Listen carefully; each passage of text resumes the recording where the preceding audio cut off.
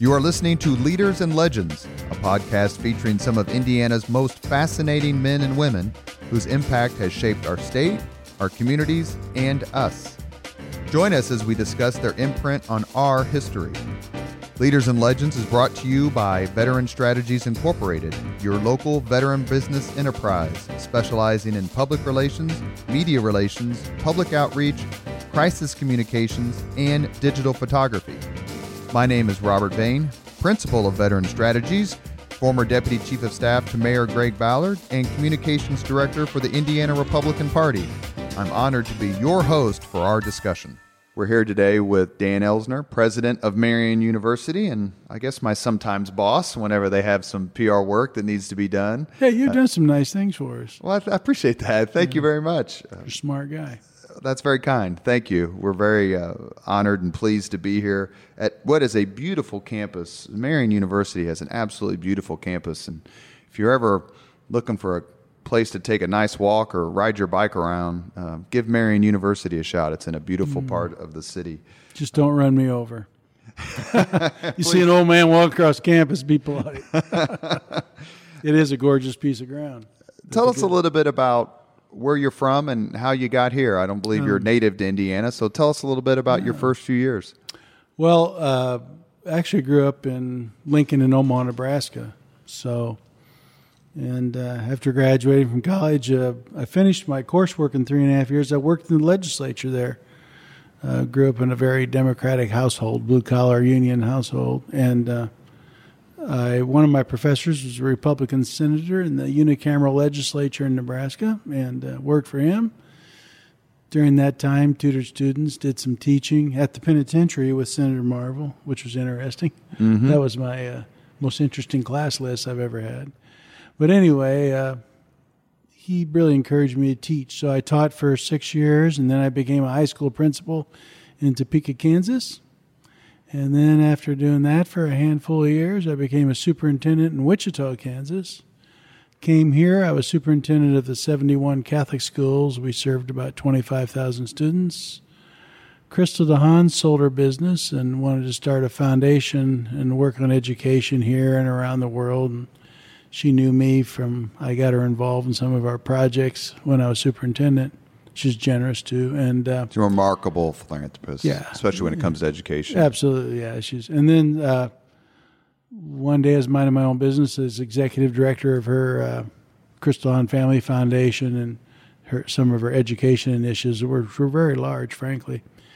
And Marian wanted to know if I wanted to be a non-traditional president, and that would have been in the really late 2000, and in 2001, frankly, I said no. I have a really good position here with Crystal. I enjoy these endeavors and giving money away to education, making investments, making a difference in the world, something I loved. And, little thought and prayer and some people talking me into it a bit, encouraging. Mm-hmm. Marian was in a weakened position, and I thought it'd be a good thing to turn it around. Felt called to the work, and we went to work, and now it's a booming Catholic university in a great city. You grew up in Nebraska, so you were there. I'm guessing we don't ask people's ages on Leaders and Legends, but you were there for some pretty phenomenal football years. Oh yeah, in the rivalry with Oklahoma. What was that like in a football-crazed state in late 60s, let's say early 70s? Oh, yeah. Well, it was exciting. You know, Nebraska and Indiana would have the same cultural feel. I mean, people are nice. You don't have to teach them nice. Mm-hmm. By and large, they know nice. They live nice. Their DNA nice. But there's no pro teams in Nebraska, right? Mm-hmm. And really, even other sports, you don't play a lot of baseball. They do have an amazing volleyball program, unless that's changed. Yeah, that developed in like the last 20 years. But in the 60s, and they had some history in football in the 40s, etc. But a guy named Bob Devaney came rolling into town, and they asked him, what he's going to do to get the football program going. He said, "We're going to win."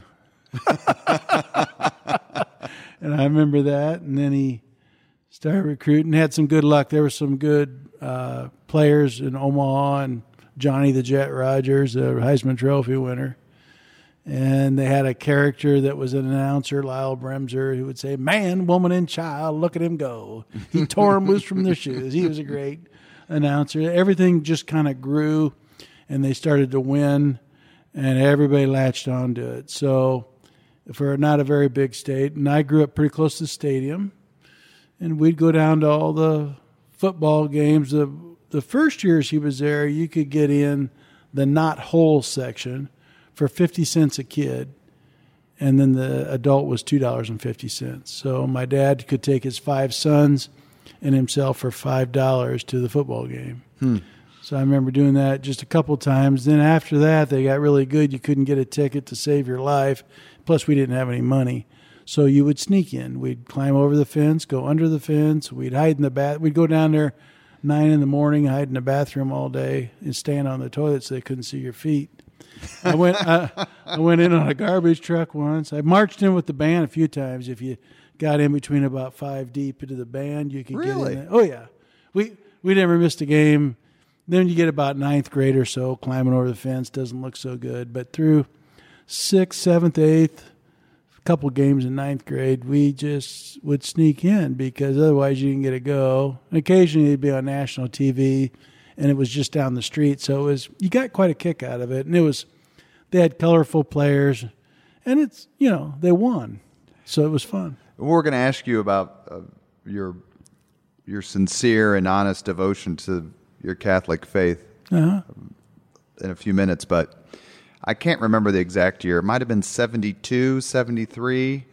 Nebraska destroys Notre Dame. I think the score was 40-6. Yeah, I think it was like the Orange Bowl, yeah. In the Orange Bowl. So who were you rooting for?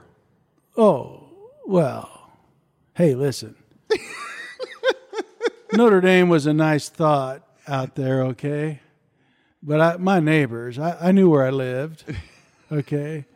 And frankly, it is kind of funny because, say, at the end of the day, Notre Dame would have had a great game. That would have made us happy, too, because when you were growing up, Notre Dame football is really kind of an interesting thing to understand with Catholicism. Exactly right. Because Catholics were minorities, often immigrants, looked down on a little bit. And vilified, certainly a target of the Klan when the Klan reemerged in the 20s. That's right. And even CYO grew out of that there was big boxing clubs up in Chicago, CYO.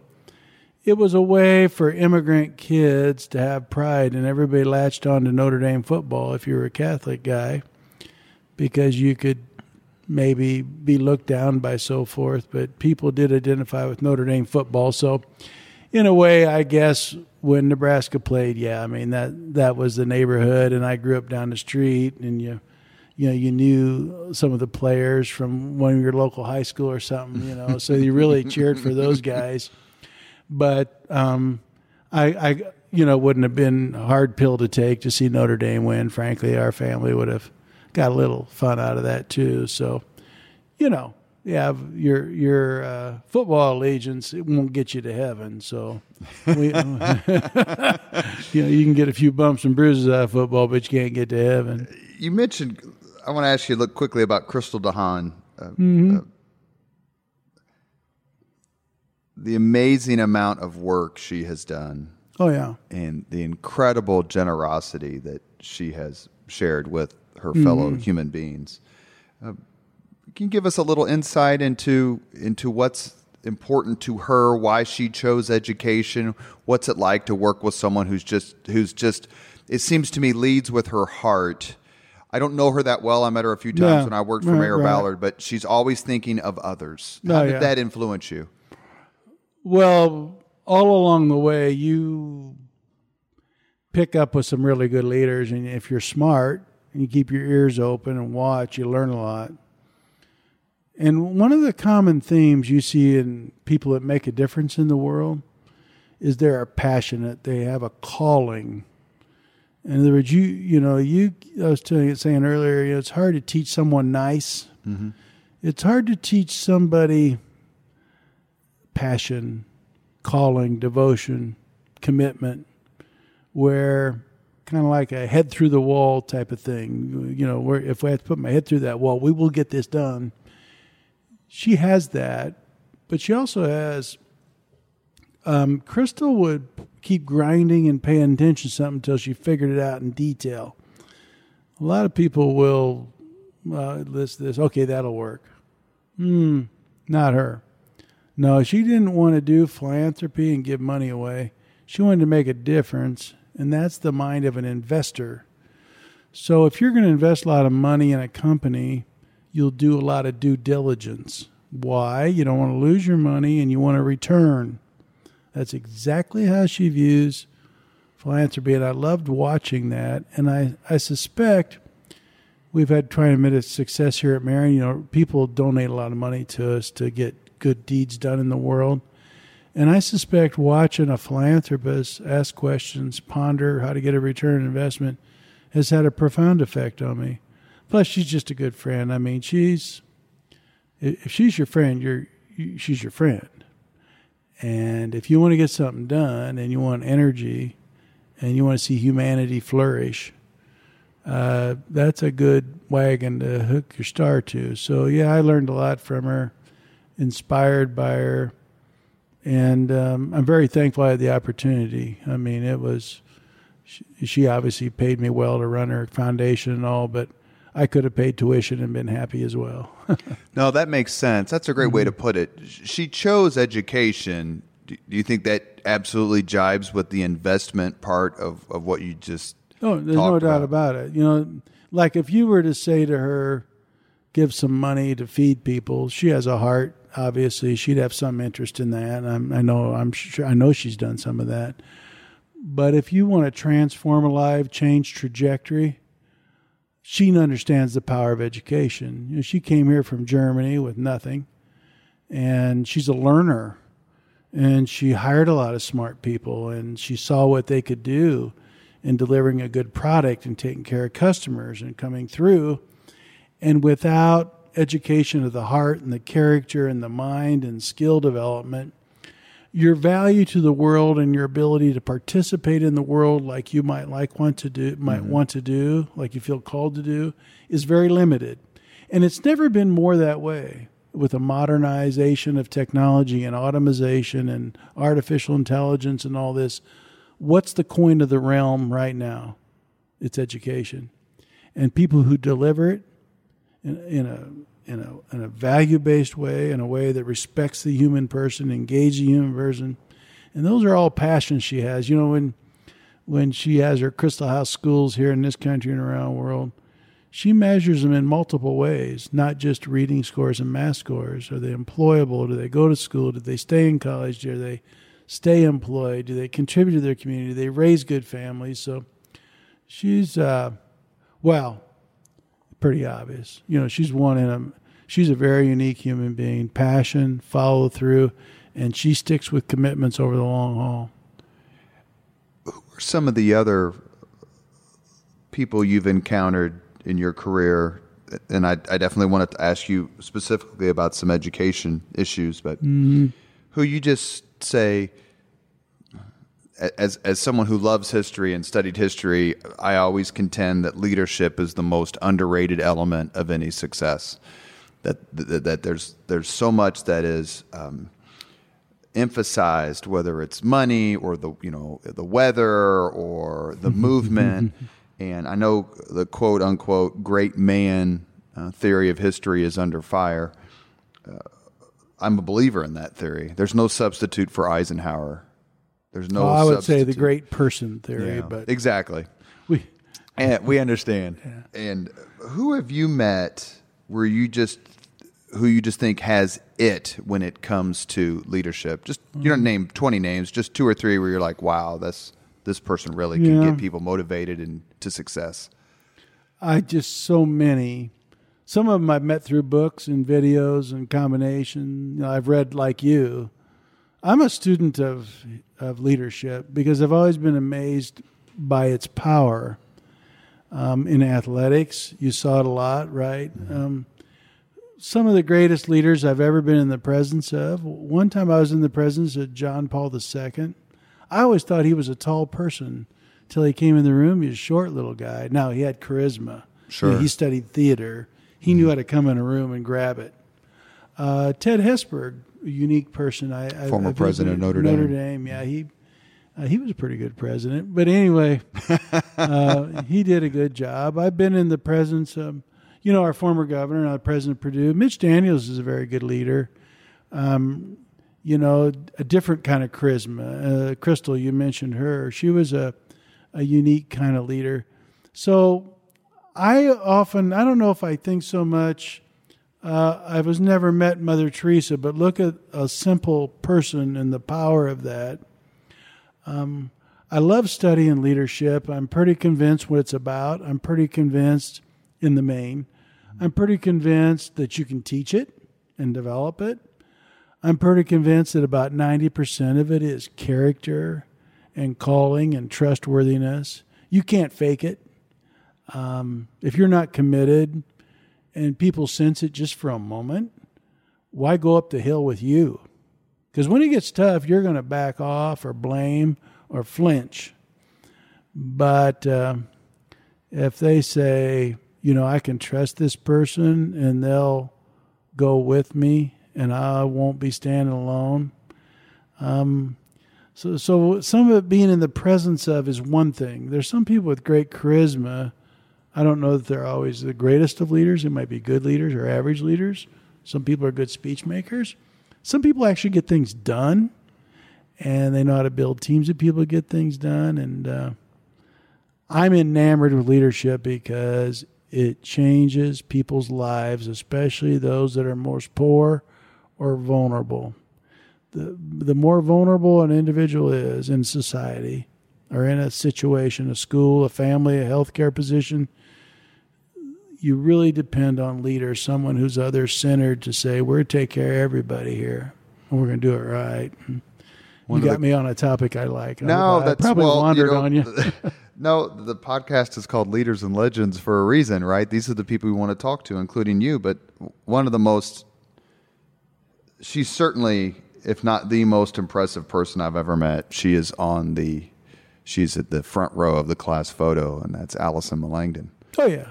Absolutely. She's a good friend. And she talked a lot about, when she did our podcast, about helping homeless women and Wheeler Mission. And it goes to exactly what you're saying. The most vulnerable. How can I use my skills, my network, my leadership to help those most vulnerable?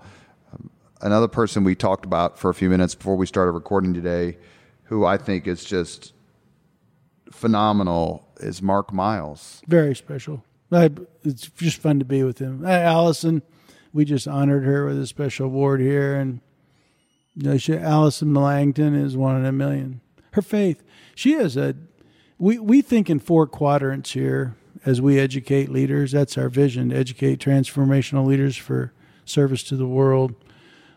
The first quadrant, we always say, are they inquisitive people? Are they on a relentless pursuit to better serve? The second is about skill. Do you have skills? And the reason I bring up these 4 quadrants, when you mention these people, think of them. Mark, Allison, Crystal, different people we're talking about. They're inquisitive. They're never satisfied. We've done our best to serve people, to make things better. They've developed their skills, executive functioning skills, the ability to speak, listen. Their specific skills might be in management, accounting, chemistry, whatever. Mm-hmm. But the third quadrant, and we think it is the rise and fall and the end-all and be-all at the end of the day, and that's character and trustworthiness. If I can't trust you, I don't care how smart you are, and I don't care how skilled you are. The fourth quadrant, frankly, John Lecklatter is an amazing leader. He encouraged us to think about this as a wellness, a spiritual, physical, mental, balanced person, well screwed together, so to speak, is always going to be a good leader. So when I think about these people that are outstanding, if I think about those quadrants, those 4 boxes, their minds don't stop. They're always trying to do things a little better, skill. They're very trustworthy people. They've worked on their character. They have good values. They're consistent. And they have a balance about them that makes them dependable.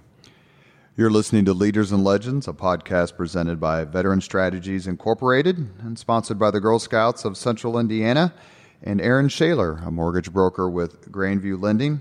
I'm your host, Robert Vane. We're here with Marion President Dan Elsner. I want to mention quickly two other leaders, one of whom I know you very well because his name's on a school here, and another one, and this is going to hopefully dovetail into a broader discussion about education. Fred Klipsch, proud Howe graduate, IPS kid. Yeah. We went to the same grade school and the same high school, different times, of course. And Al Hubbard. These two men, phenomenally successful. They could spend their money any way they want. Right. Selfishly or selflessly. Yet they have chosen to be selfless and generous and, quite frankly, thought leaders when it comes to the education reform movement, not only here in the city and state, but also throughout the country. What's it like to work with two incredibly successful businessmen who've decided to invest their success into ensuring the success of our young people? Well, those you were talking earlier, I didn't get down my list, but one that immediately came to mind, both are wonderful people. Fred Klipsch is the most strategic mind. He's on our board of trustees as well. But years ago, he wanted to drive improvement, because he didn't grow up. He grew up in an environment where there weren't a lot of resources. They were working people. I grew up on the Near East Side by School 78, which is roughly Sherman and Washington. So he really tried to drive educational improvement. He thought that every kid deserved a chance. He often says, show me a kid that doesn't deserve the best shot in life.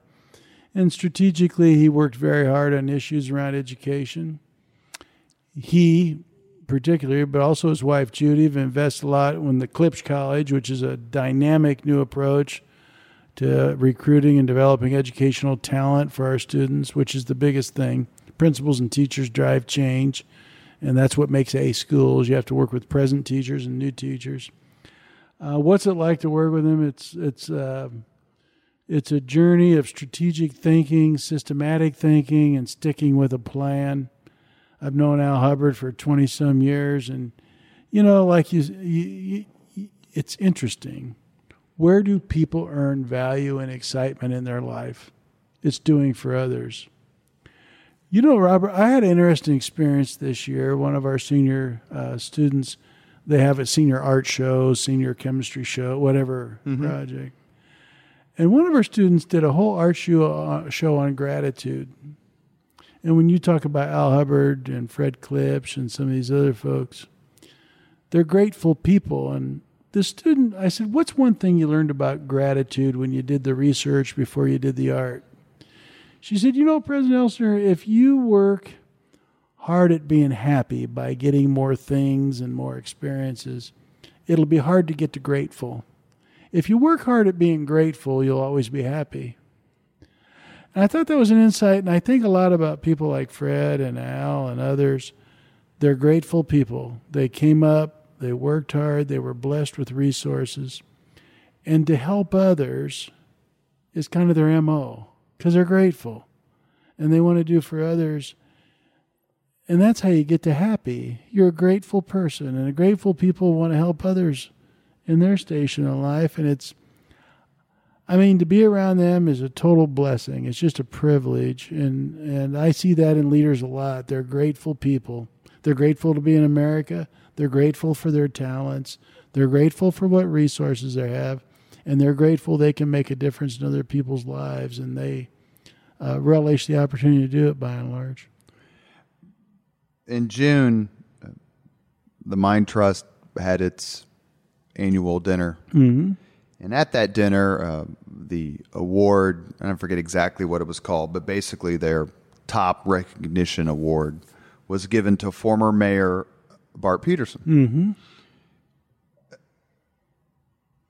His legacy is overwhelmingly positive when it comes to the city of Indianapolis. Sure.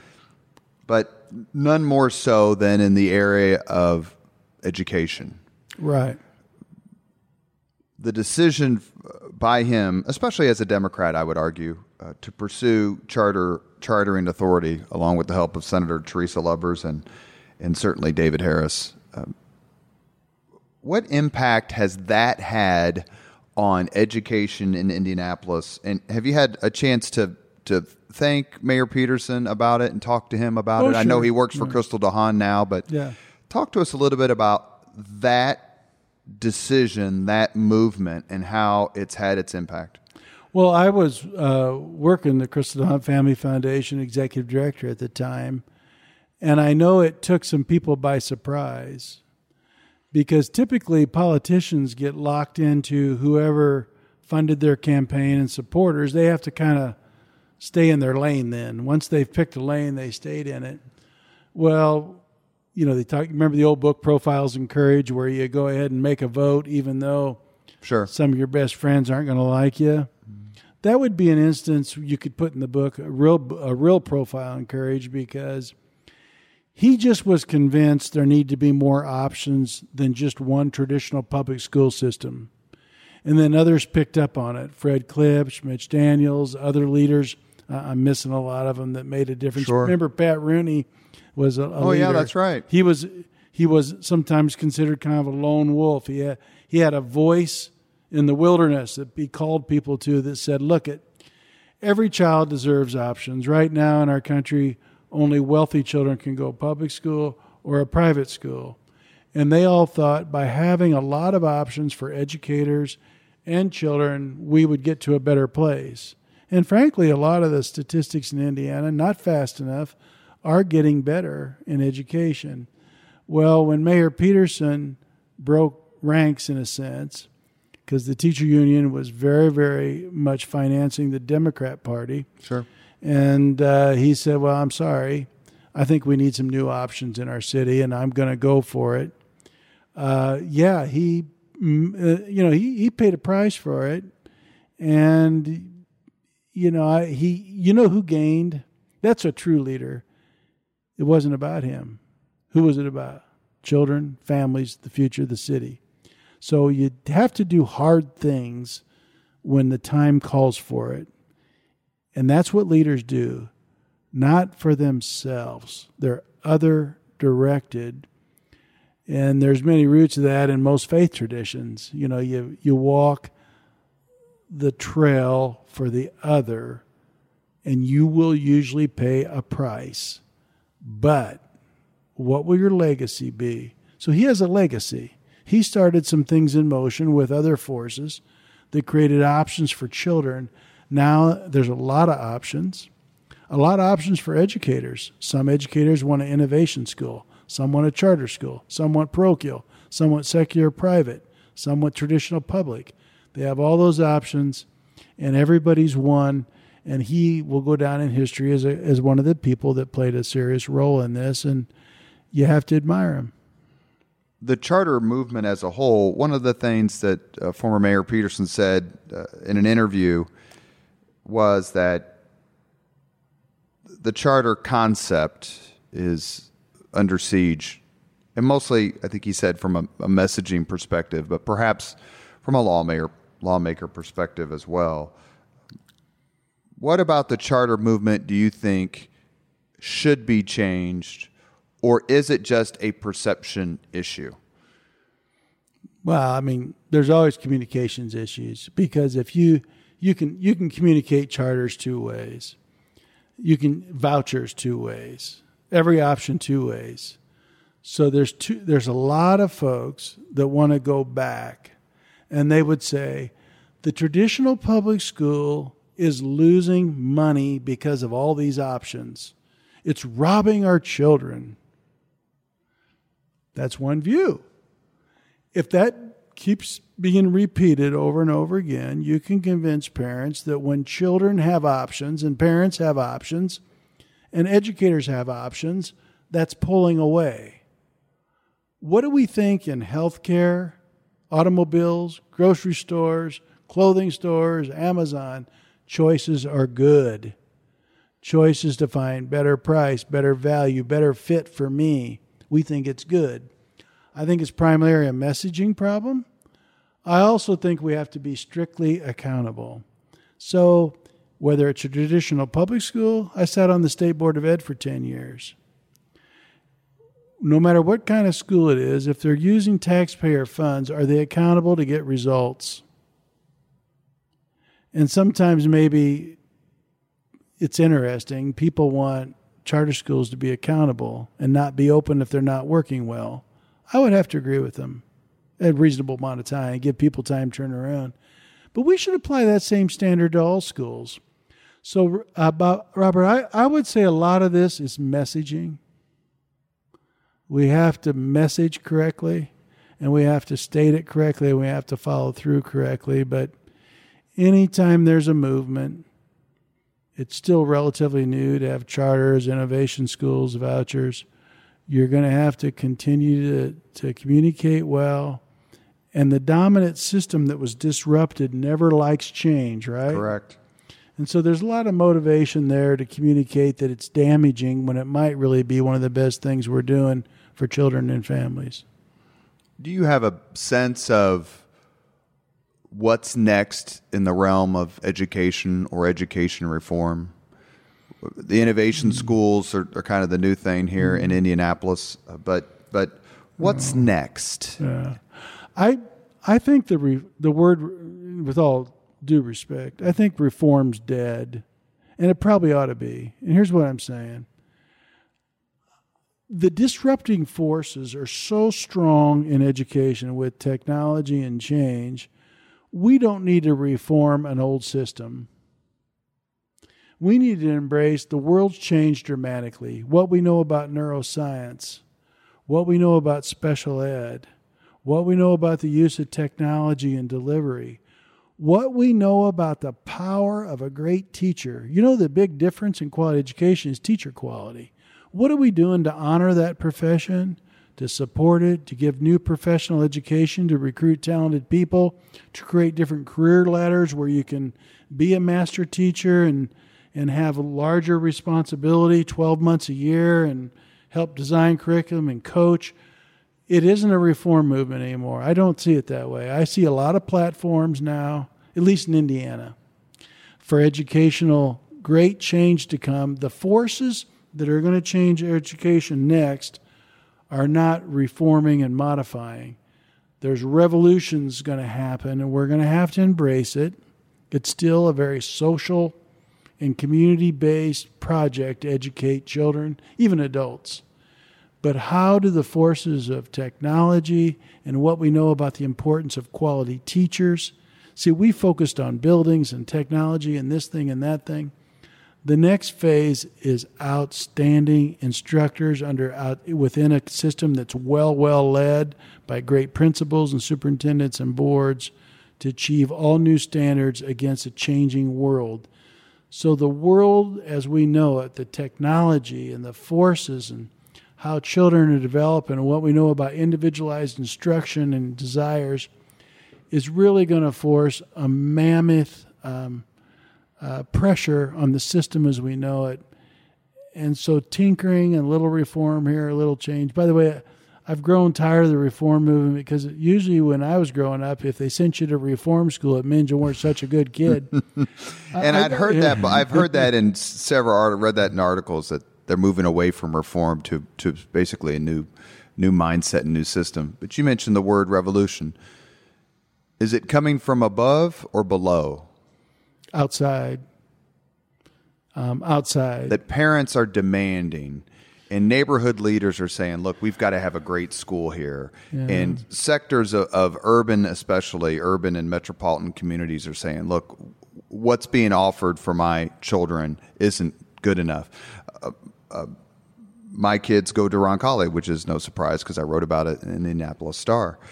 And at the time, I told their mother, I'm like, if we can afford to send our kids to Roncalli, and we don't, as Catholic parents who want the best for our kids for the rest of their lives, then we are committing parental malpractice.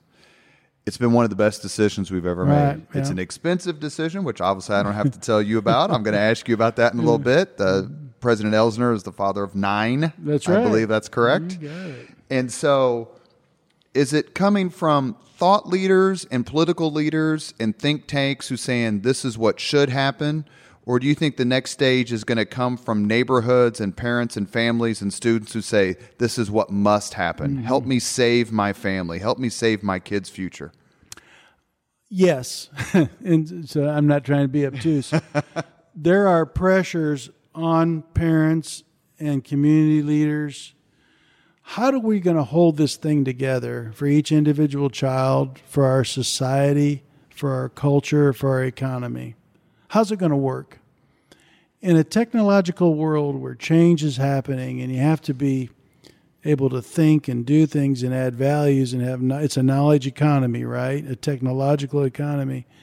So these forces coming at us and new ways to educate and better ways to educate and to individualize education and to know how the brain works, and whether it's a special ed kid that's off the charts smart or autistic, everybody has strengths. How do you find the strength and develop the strength? Are there pressures on parents to find that for kids? Sure. Are kids asking for it, demanding it? They're not going to go to school and sit and listen for 50 minutes to someone talk. They can get information anywhere. They're going to have to be engaged learners, excited learners, connected learners.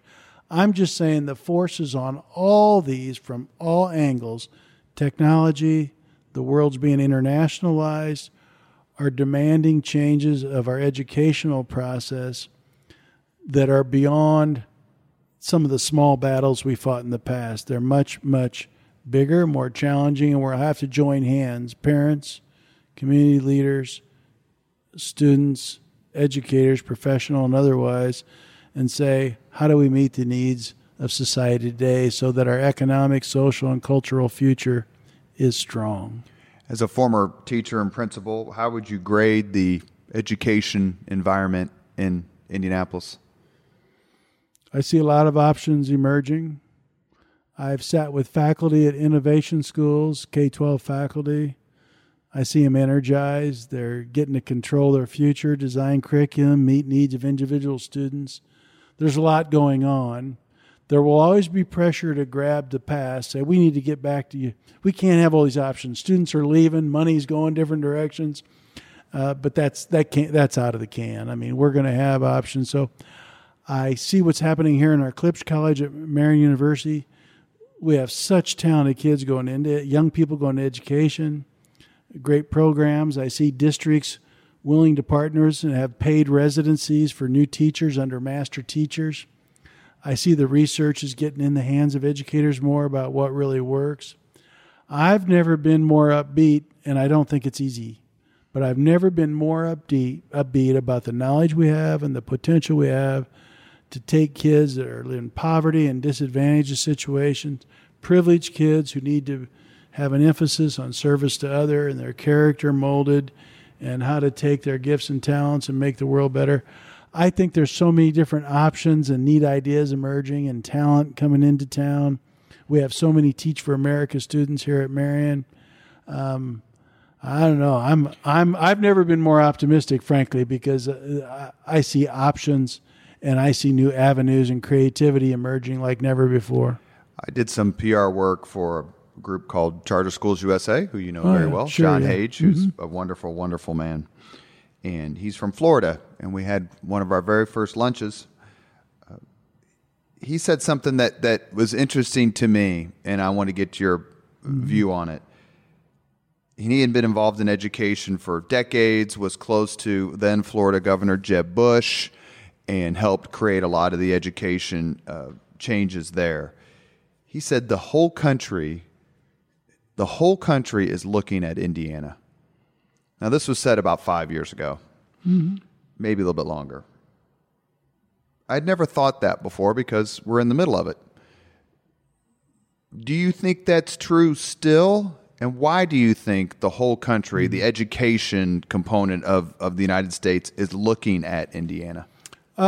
First of all, I'd say Fred Klipsch and others, that Bart Peterson, a lot of different folks, worked at putting out educational options for parents and students, and they worked hard, and they pulled off.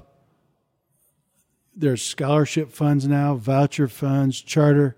There's a lot of options. Sure, it makes people nervous, and sure, it's disruptive. But when the outside world, technology and all the change coming are even more disruptive, you want a lot of options, right? One best system. We've watched really great companies in our country, technological companies, full of executives with MBAs from Harvard and all these great places out of business. What does one organization do better than anything else? Keep itself alive and protect what they know. Where there's a lot of freedom and creativity, creative people meet the future. They create the future.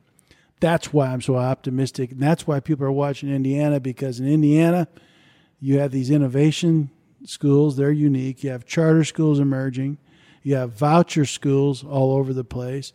What's the traditional public school look like now in Indiana? They're changing.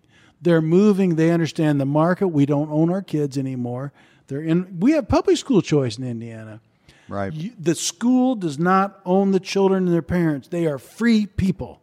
And in free markets with free people, with free association, you're going to get creativity and innovation. And that's where Indiana is. It's not easy. It's not magic. But boy, is it a good sandbox, so to speak, in which to play educational improvement. And the forces outside, you frankly, one parent, two parents, five parents can actually run a pretty good school. You can get information and brilliant podcasts on leadership or anything else from a lot of different sources, right? Now, how do you do project learning? How do you change the whole environment? The world's changing. We're sitting in a good sandbox where there's a lot of options available, where the one best system doesn't control all the money and creativity and put people in boxes. It's open. And you know, and I know, where creativity reigns, innovation comes through, and the human person's better served. So that's why people are watching Indiana, because there's a lot of ways to build a school, start a school, develop a school, and improve a school. And close a school if they're rotten. I had to do the public relations for when they closed the project school several years ago, and the parents were devastated, but they also knew that it needed to happen, that it wasn't performing. I want to talk just for a second before we move on about the Klipsch Educators College. Full disclosure, I did the public relations. I guess I still do from time to time, but for the launch for that, when I was in graduate school, I taught for a couple of years history classes, and on the first day I said, if you hate history, raise your hand. And of course they all raised their hand. Got to watch what you invite there. Exactly. My next question was, do you hate history because you found it boring in high school? Keep your hand raised. No hand went down. Oh, dear. Now, I'm not diming out any teachers, because I had terrific history teachers at Howe High School, amazing ones. But the Educators College is dedicated to training teachers, school leaders, future leaders of the community, to avoid, in some ways, the dilemma that I just articulated. Talk a little bit, please, about your commitment to training and mentoring not only the future educators of the city, state, and country, but also the fact that you've made it your stated mission to find people of color and with disadvantaged backgrounds to go into these local schools and say, I did it, so can you. Well, it all started in a vision that what kid, have you ever found a kid that deserves an inferior education? Then you do some research. The educator's so important. And then you do some more research and you find out the teacher corps is turning over so fast, especially in urban environments, and everybody blames it on pay. Everybody wants more pay, but most of the students the deeper research on that is they felt ill-equipped to be successful. Then you do some more research and find out that African-American children never or very seldom have an African-American teacher or Latino. In other words, the teacher corps does not look like the students at all, okay? Then you say you have to respond. So our heart was into responding because it's about human flourishing. Catholic University wants to advance a common good. And it was very clear to us that the teacher that are in the field need more support, more honor, more respect, more development. And the new teachers coming in need to be trained at a higher level. New teachers are turning over so fast when they're ill-prepared. They just have to get out of it. They might have the heart to teach, but if you're getting your head handed to you every day, so to speak, it's not a lot of fun and you need to get out. And that turnover is really creaming us in terms of student progress, especially in challenging schools. Those children are not progressing at normal rate. Then they're suddenly in 7th, 8th, 9th, 10th grade. They find themselves 2 or 3 years behind. And how do you make that up? That gets to be a very, very difficult situation. So as a state and a community and as a university, we made that a top priority. And I wanted to be humble. Earlier you said, why are they watching Indiana? People are coming from around the country to see what we're doing at Klipsch College. 5-year program. It's a paid residency the 5th year, like med students. They get paid residencies. We're taking top students. We're getting excellent students. Last year, a fourth of the students who came in were either African American or Latino. This year, it'll be over a third. And so we're going specifically in schools and how and tech and every other school, and we're inviting talented people to teach. Our enrollment's booming. We're getting more diverse students. The group as a whole are more talented than ever. And that's one aspect. The other aspect, we want to have A schools in our state. Then you've got to partner up with districts and principals and faculties and say, what's the research saying about how we could do math better or character education better or instruction or classroom management? Let's work with you over a long period of time and let's get that done together. You know, the old thing like when you say you need to reform right away, there's defensiveness going on. Say, let's get better together. That's what we say a lot, better together. And how do we do it? And this Klipsch College, it's well funded. We've been blessed. We've already raised $35 million for the endeavor. Our goal is to get to 50 by 2021. And I don't bet, but if you want to make a bet with me right now, if we'll hit the goal, I'll bet you. Let me just editorial note: if you bet against Dan Elsner's fundraising prowess, you might as well pack your stuff and move out. But it's funny though, we don't go out and try to raise money. What we describe is, and this is true across the campus, what we want to do for people. What do we want to do for this community? When you put it in that context, people usually ask, well, how much money do you need to get that done? And they give you according to what they have a lot of times. So this is a big vision. It's big vision for Indiana. It's big vision for Marion. It's part of our tradition. We didn't pull it out of the sky. The way we did it was rather bold. We closed down the old program, which was very good because we wanted to be one of the exemplars in the country. And sure enough, we have people visiting us from all over. The numbers are looking great. We're very fortunate. We sign up our teachers like they sign up big-time athletes. We have a signing ceremony. We give them gifts. We run them out in the court and field and cheer like crazy dogs. And it's purely sober, I'll assure you. But we're very excited about a great student becoming a great educator, and think of the difference it'll make. You look 10, 20 years out. If what we're doing here revolutionizes the way we work with schools, not only us, but other universities, and the way we recruit and train teachers and the way we honor teachers, part of our research, other countries, they treat their teachers with tremendous respect. We made a mistake here the last 25 years in the United States, 30 years. They don't get the reverence and the respect they deserve, and we got to reclaim that together. And so the Klipsch College for me, I've been so blessed in the field of education, and I've never felt younger, frankly, and more energized about it. And part of the reason is this Klipsch College and what we're going to do for children and communities in the future of our country. It gets me up early and keeps me up late. It's so exciting. Well, one of the things that's special about Marion and something you've talked about, and we've talked about, quite frankly, and you've written about, is the importance of the Catholic in the Catholic University of Marion. How much has that, as we start to wind up our podcast today, how much has that energized you? Yeah. Well, Yeah, energizes one, but it brings a calling to your work. Whether you're Christian or not, or Catholic or not, or frankly, we have students of every faith tradition on campus you can imagine.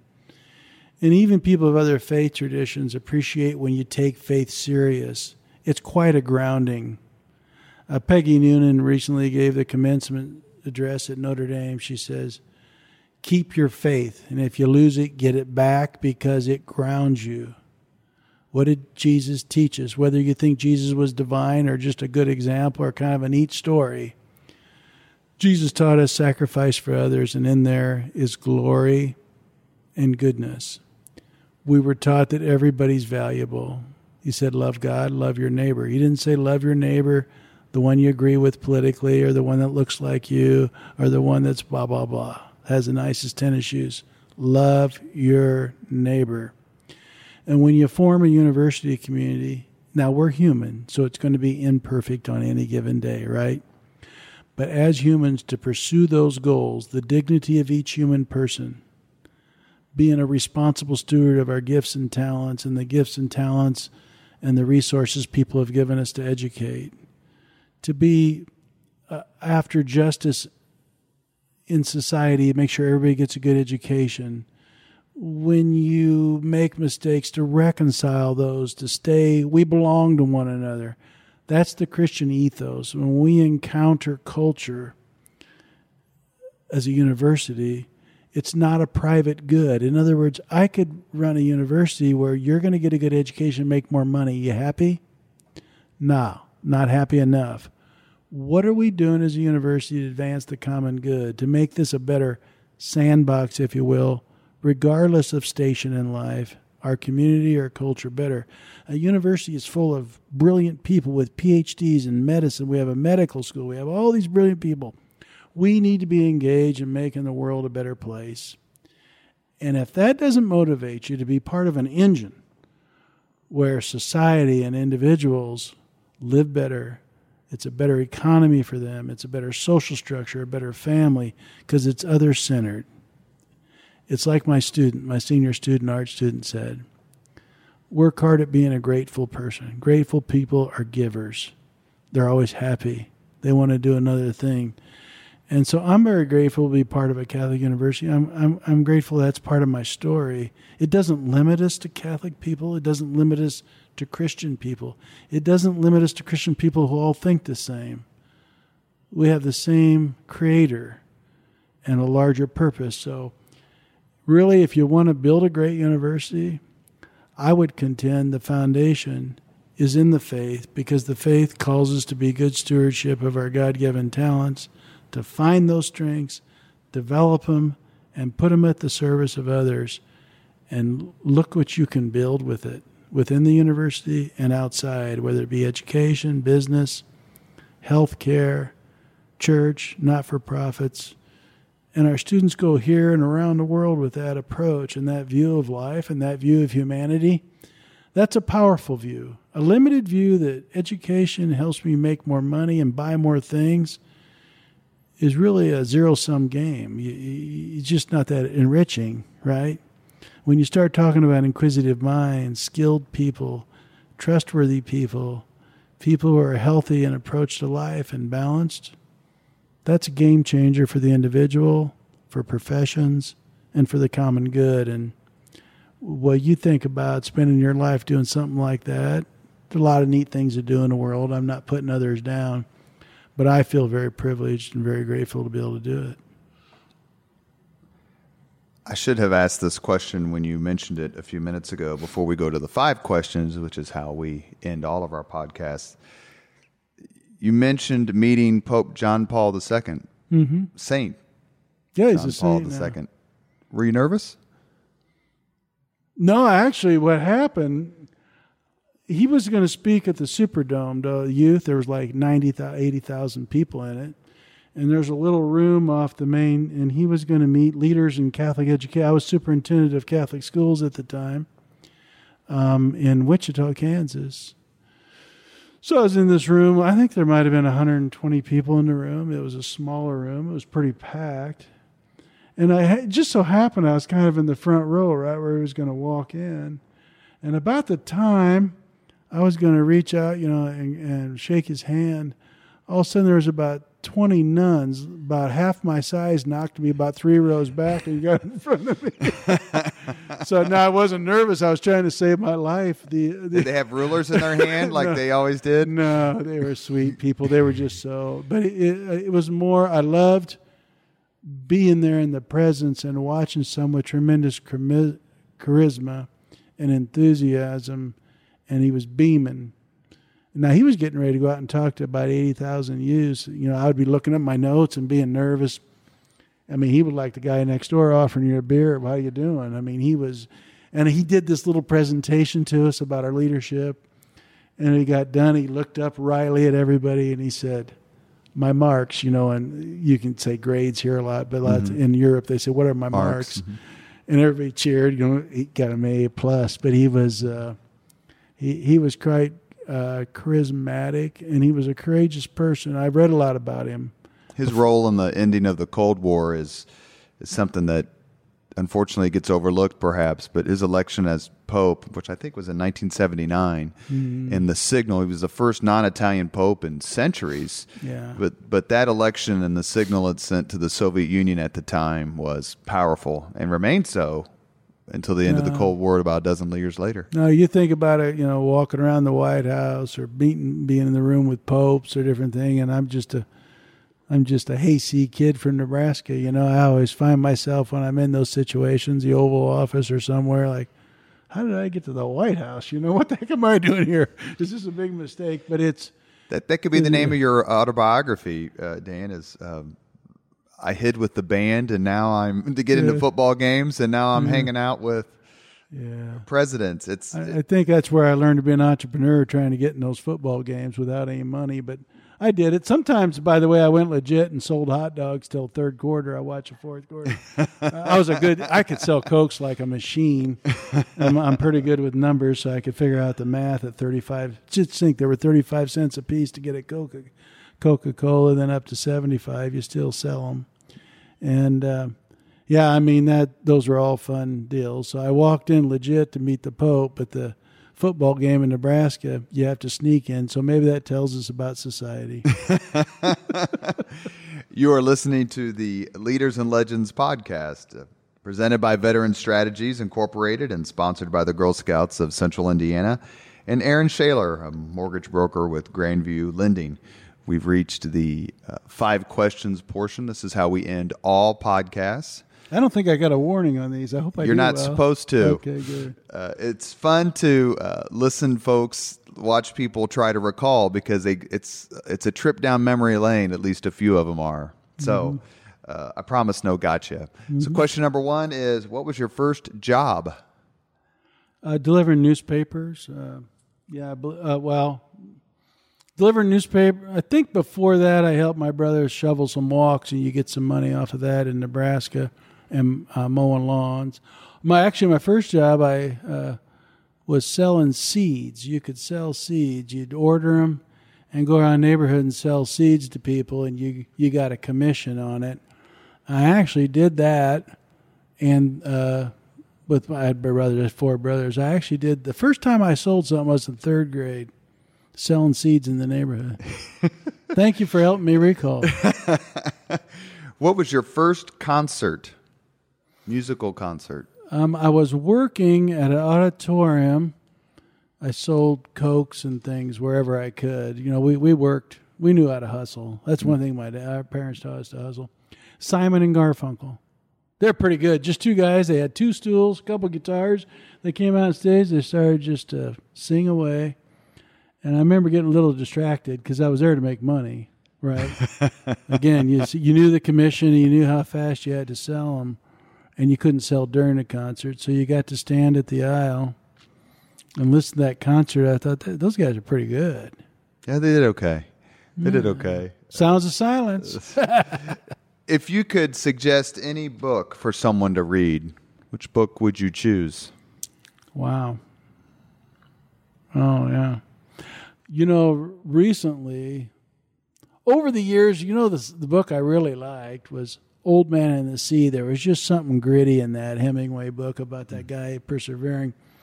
But recently, Dave Shane gave me a book called Alienated. It's a very, very good book to explain culture and how people are successful and the importance of being connected and being community and faith life. So I'd say right now, the book on my mind a lot is a book called Alienated, and it's just rich. It's worth rereading and thinking about different chapters.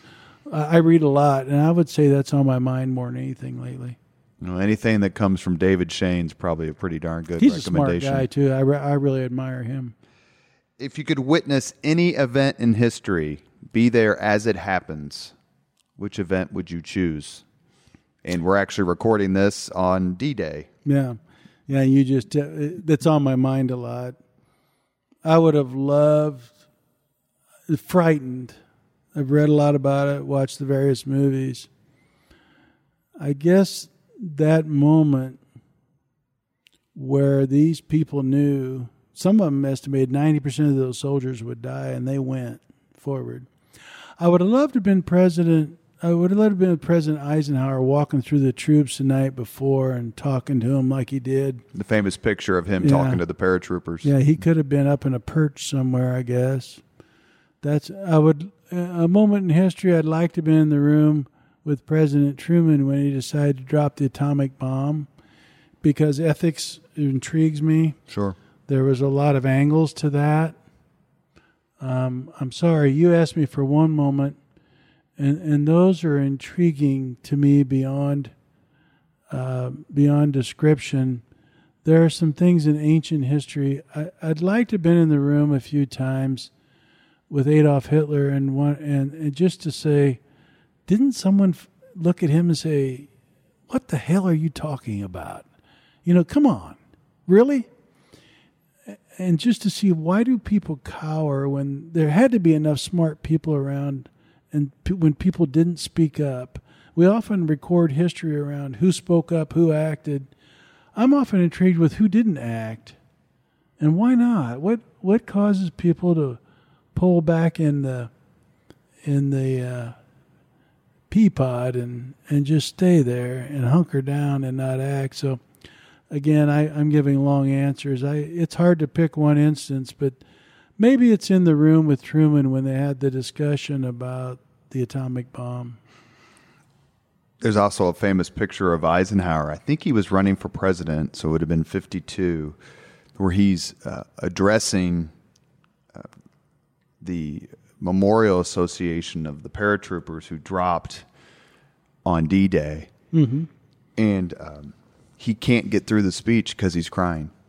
Oh, really? To see a picture of Dwight Eisenhower with tears running down his cheeks because he talked to those guys the night before. He knew that the casualty rate was going to be absolutely massive. They climbed in those planes anyway. And to see that picture, which I'll show you when we're done here. We got one more question. Forgive me. If you could have dinner with anyone living today, 2 hours off the record just to chat, whom would you choose? Oh, that's really a great question. I suspect I'd be quite interesting to have nobody in the room and ask Donald Trump a few questions and listen to his answers and try to understand. I understand, he knows how to get things done, obviously. But I'd like to ask him his thought process or try to understand some of the ways he goes about his business and see how he would like some of my questions. I don't suspect he would, but I wouldn't mind spending a couple hours to see what I'm missing there, because I think there's sometimes some moves. I always try to respect every president, whether I agree with him or not. President Obama, who cares? I mean, they're president, right? Sure. I wouldn't mind a 2-hour visit with him. Maybe he'll hear this podcast and invite me out. I'd be pleased to go. We'll send it to him for sure. Yeah, you never know. He'll say, "You got to bring that Dan Elsner over here. I'll see what that smart aleck has to say." I think the VP could make that happen for you. You were talking about Eisenhower. One of the great quotes about leadership I've ever heard was from Eisenhower. He said, "Leadership is getting people to do what you want them to do because they want to do it." I've often thought about that. Leadership is about getting people to do what you want them to do because they want to do it.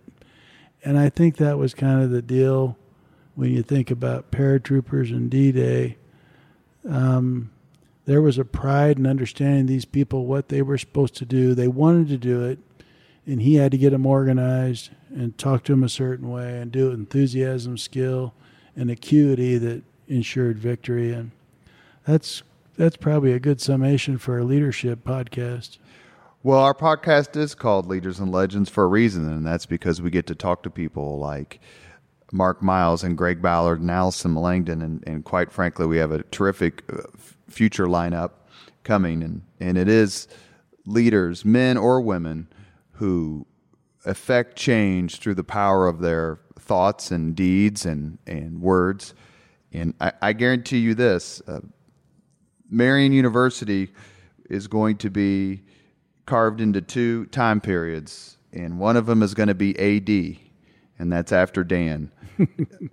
President Elsner is very gracious to spend time with you today. I know this because I hear it all the time, but the work you're doing here at this university is respected probably more than you could ever know, and we're very grateful to have you on today. It's a privilege to be at Marian, and it's a privilege to be with you today. Thank you, Robert.